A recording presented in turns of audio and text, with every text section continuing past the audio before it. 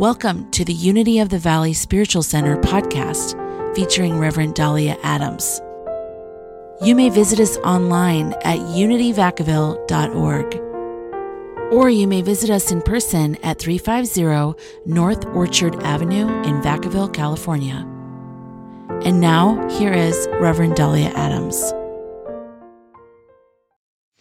Welcome. My name is Reverend Dalia, and I am so honored to be here with you today. So in the year 2023, we've been coming back to the question of how shall we live?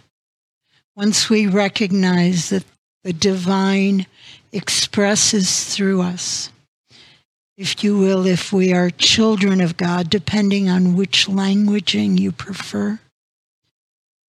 How shall we live if we wake up in the morning, look in the mirror and see that divine light shining through us?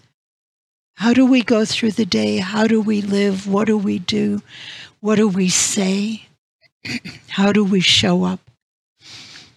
And for a while we focused on faith and the importance of faith and how we show up and how faith changes everything, absolutely everything.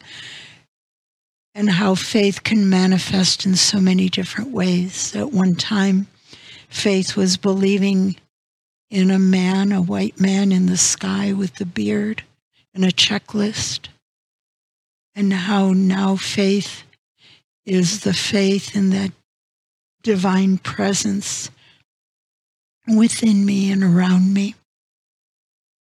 So we continue with this question, how shall we live? And today I want to talk about joyous expectancy.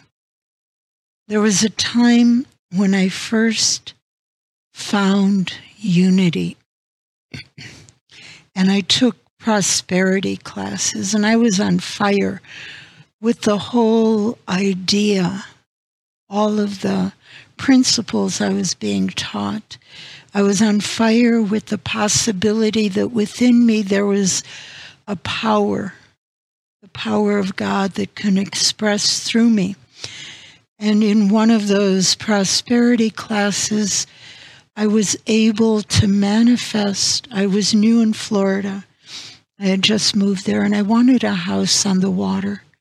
And I was able to manifest that against all odds. I didn't have a job. I didn't have a work history for over 7 years. I was in debt. On and on and on. There were 1,000 reasons why I shouldn't be able to get a house on the water. But it manifested in my life. I did end up having that. That was my heart's deepest desire. And it's a great story. I've told it 1,000 times and people go, ooh and ah. But the biggest thing for me in that experience was not so much the house on the water, but it was the consciousness with which I moved through that experience. There was an expectancy on my part that my good was now unfolding, that something wonderful was happening.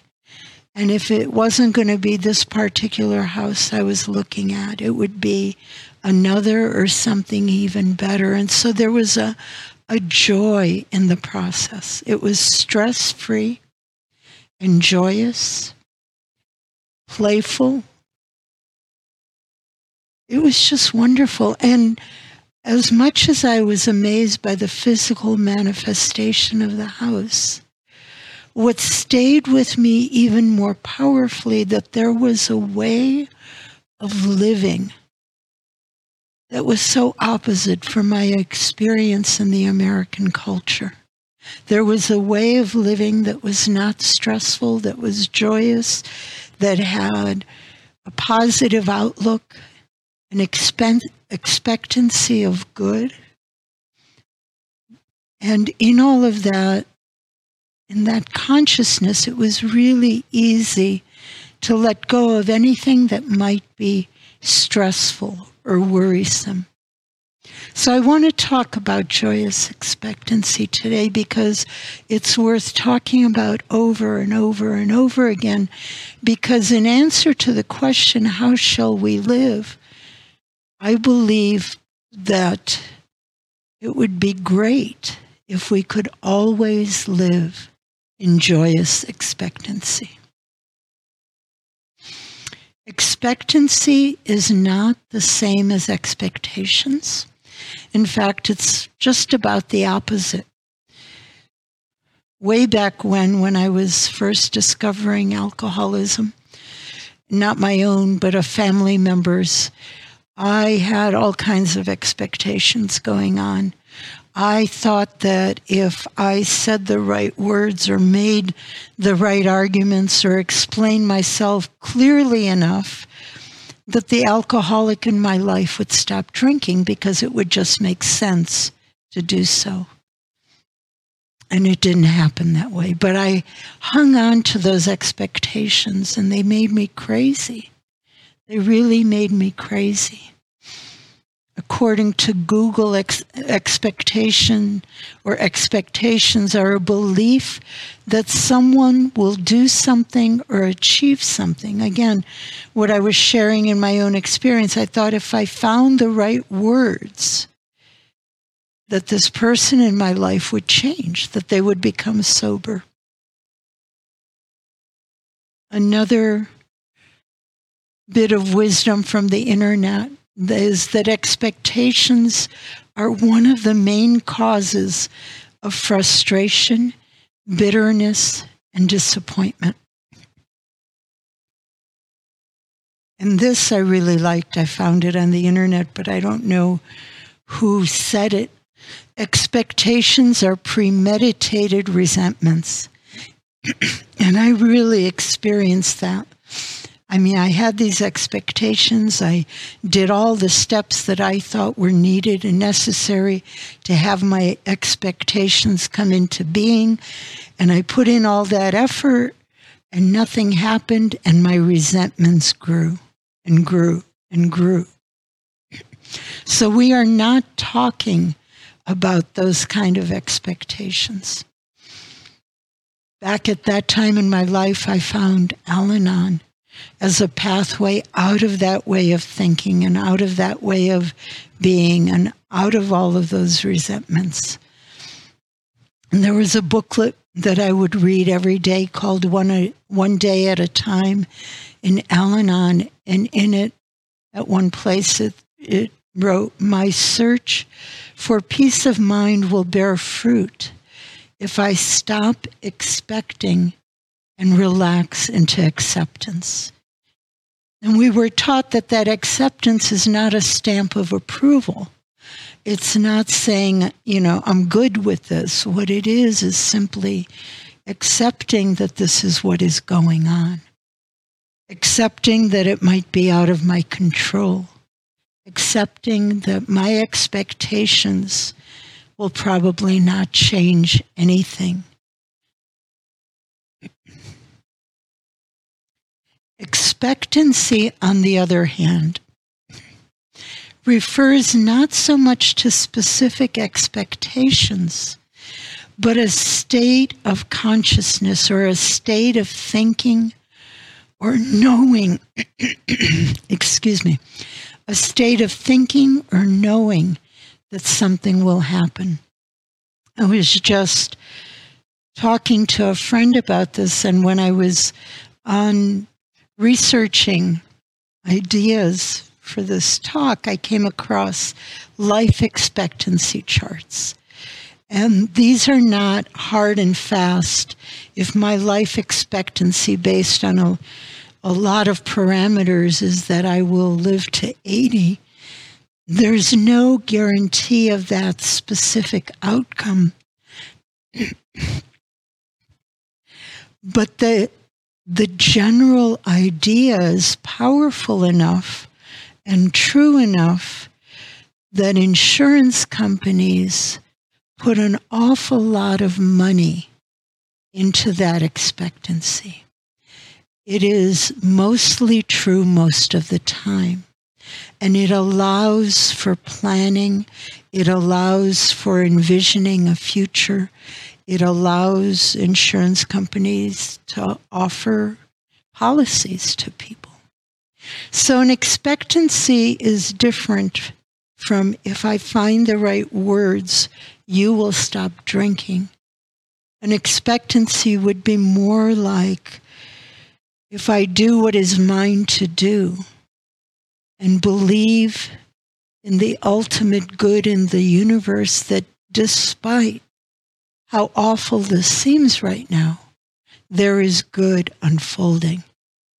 Despite of what it seems like, given the specifics, there is the possibility of good even in this.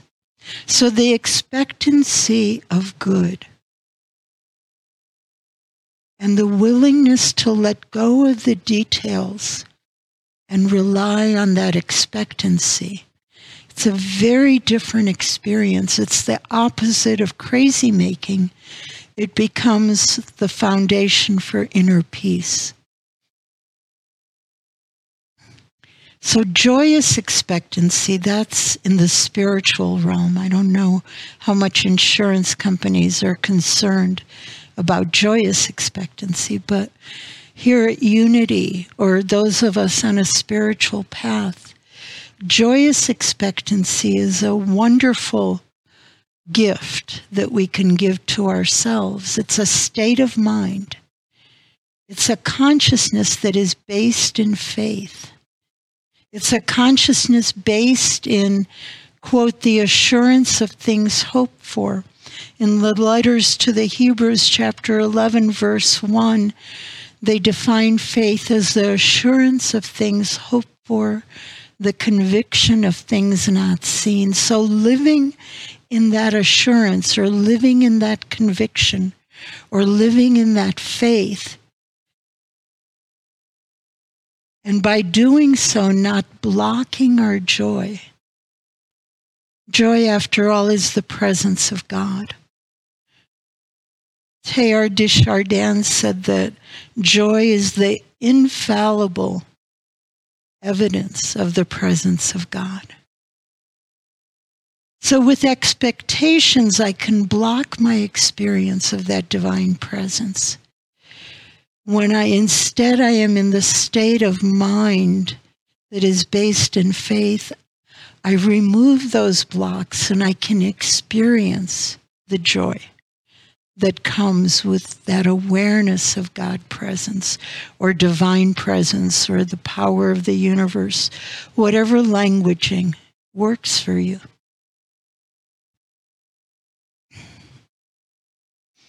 In joyous expectancy, I think the best way to really capture it is a state of mind or a state of consciousness based in knowing God. That takes it beyond faith.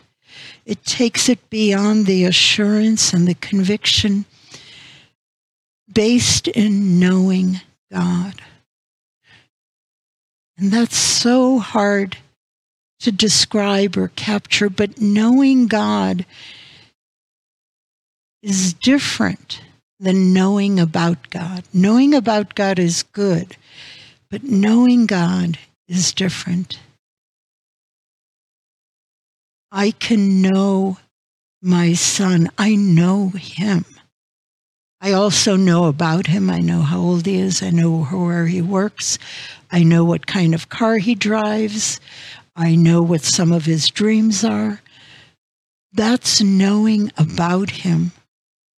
But knowing him is a much deeper and more powerful experience. So when we know God, that is the consciousness that opens us up to joyous expectancy. There's a teacher and author that I find very, very inspiring, and I keep coming back to books he's written, and he's written many, so it'll take me a while to get through them all. He is the person who founded and was the leader of the Infinite Way movement. He was with us from 1892 to 1964. And if you haven't read any of his books, they're amazing. They take a little bit of, you linger with them. You can't rush through them, let me put it that way. But anyway, he wrote a book called Invisible Supply. And in that book, he was telling his own story of, when he started out in this spiritual work, he was a healer and he was gifted with the ability to heal people from all sorts of ailments. So he had a large following of people who would come to him, and financially he was doing well. He was supporting his family, and then for a reason that I don't remember, he moved from that original location to a new location, and people kept coming to him, and he kept doing his healing work. But financially, he was stumbling, and he was having a very, very difficult time taking care of his family.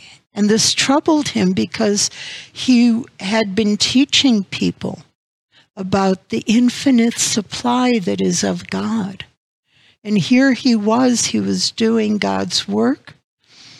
He was teaching abundance and prosperity, and he was hurting financially. So he pondered this. He kept asking himself what was going on. And at one point he had written, knowing statements of truth about God and knowing God are different things. And pages later, he wrote that it came to him finally that the struggles he was having were a sign that he did not know God. He wrote, evidently, I do not know God. So he started from the beginning, acknowledging what he knew about God, but setting the intention and doing the work of coming to know God. And much of that work was in his reflections of meditation in the silence, and then how he wrote about it afterwards.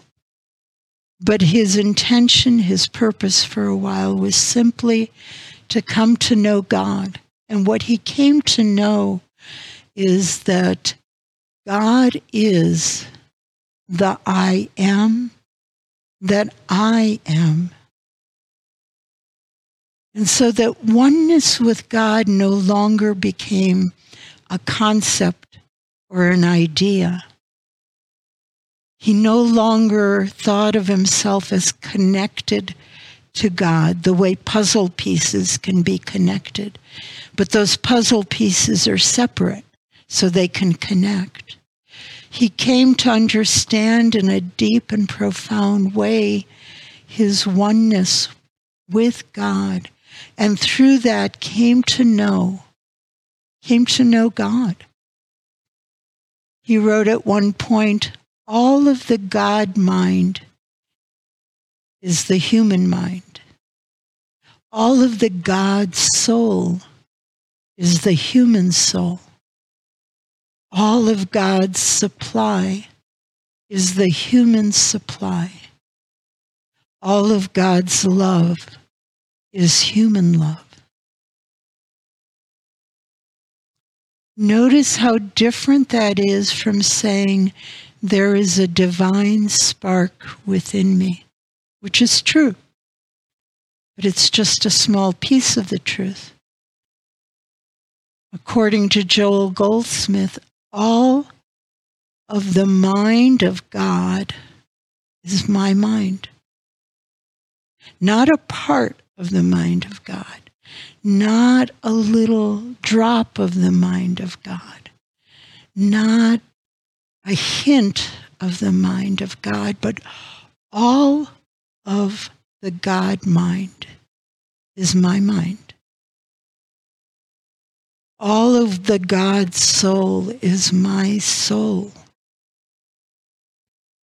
All of God's supply is my supply. All of God's love is the love that I give. That's profound. That's worth repeating and sitting with, meditating on, because it's so easy for us human beings who see things in parts, who see things in sections, who easily accept the idea of this is mine and that is yours, or this is me and you are the other. If Joel Goldsmith is right, then there is only oneness. And all of God expresses as me right now, not just a tiny piece. All of God's supply is mine. It supports me, it upholds me, it provides for me. All of God's love is the love that moves through me and expresses as me and enfolds me and is me. If that is the only thing on my spiritual path that I were able to know, if that would be the only thing, that would be enough. That would be more than enough. And as it is, I grasp it for a moment. And then I'm back into separation. And then I grasp it again and maybe hold on to it just for a little bit longer. Then fall back into that consciousness of separation. But for Joel Goldsmith on his path, it changed everything in his life once he came to know God in this way. He wrote later on, I awaken with confidence, rejoicing in whatever work is given to me.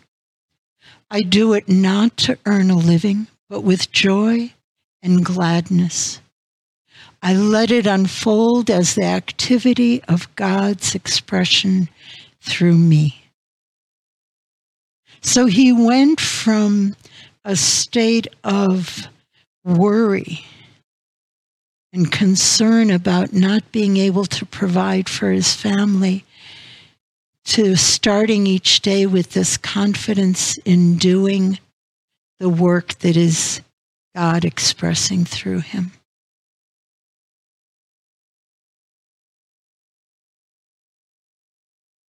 So for me, what all of this brought to me were the words, seek first to know God, and you or I can live in joyous expectancy. And I wrote that down and I'm there, I just plagiarized, because Jesus said many years ago, seek first the kingdom of God and all else will be added unto you. That's what that saying of Jesus means. Know God first. And then there is nothing else to do.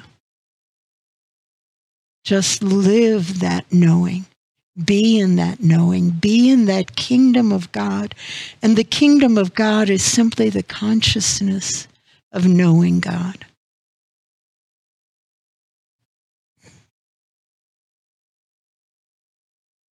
And so I'd like to end with a quote from Dennis Merritt Jones. He's the author of a book called The Art of Abundance. He was also someone who attended the first Unity Church that I attended. And Dennis wrote, your consciousness goes before you to announce your coming. It determines how you will shape your life. So what we've been saying is, if our consciousness is a consciousness of joyous abundance, joyous expectancy, then that will shape our lives.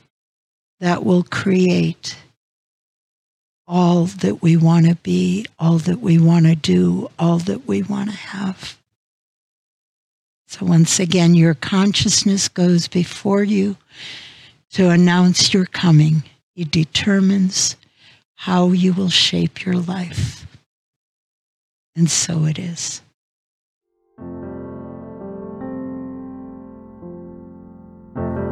We hope you enjoyed today's message. If you would like to support this podcast, you may do so at unityvacaville.org.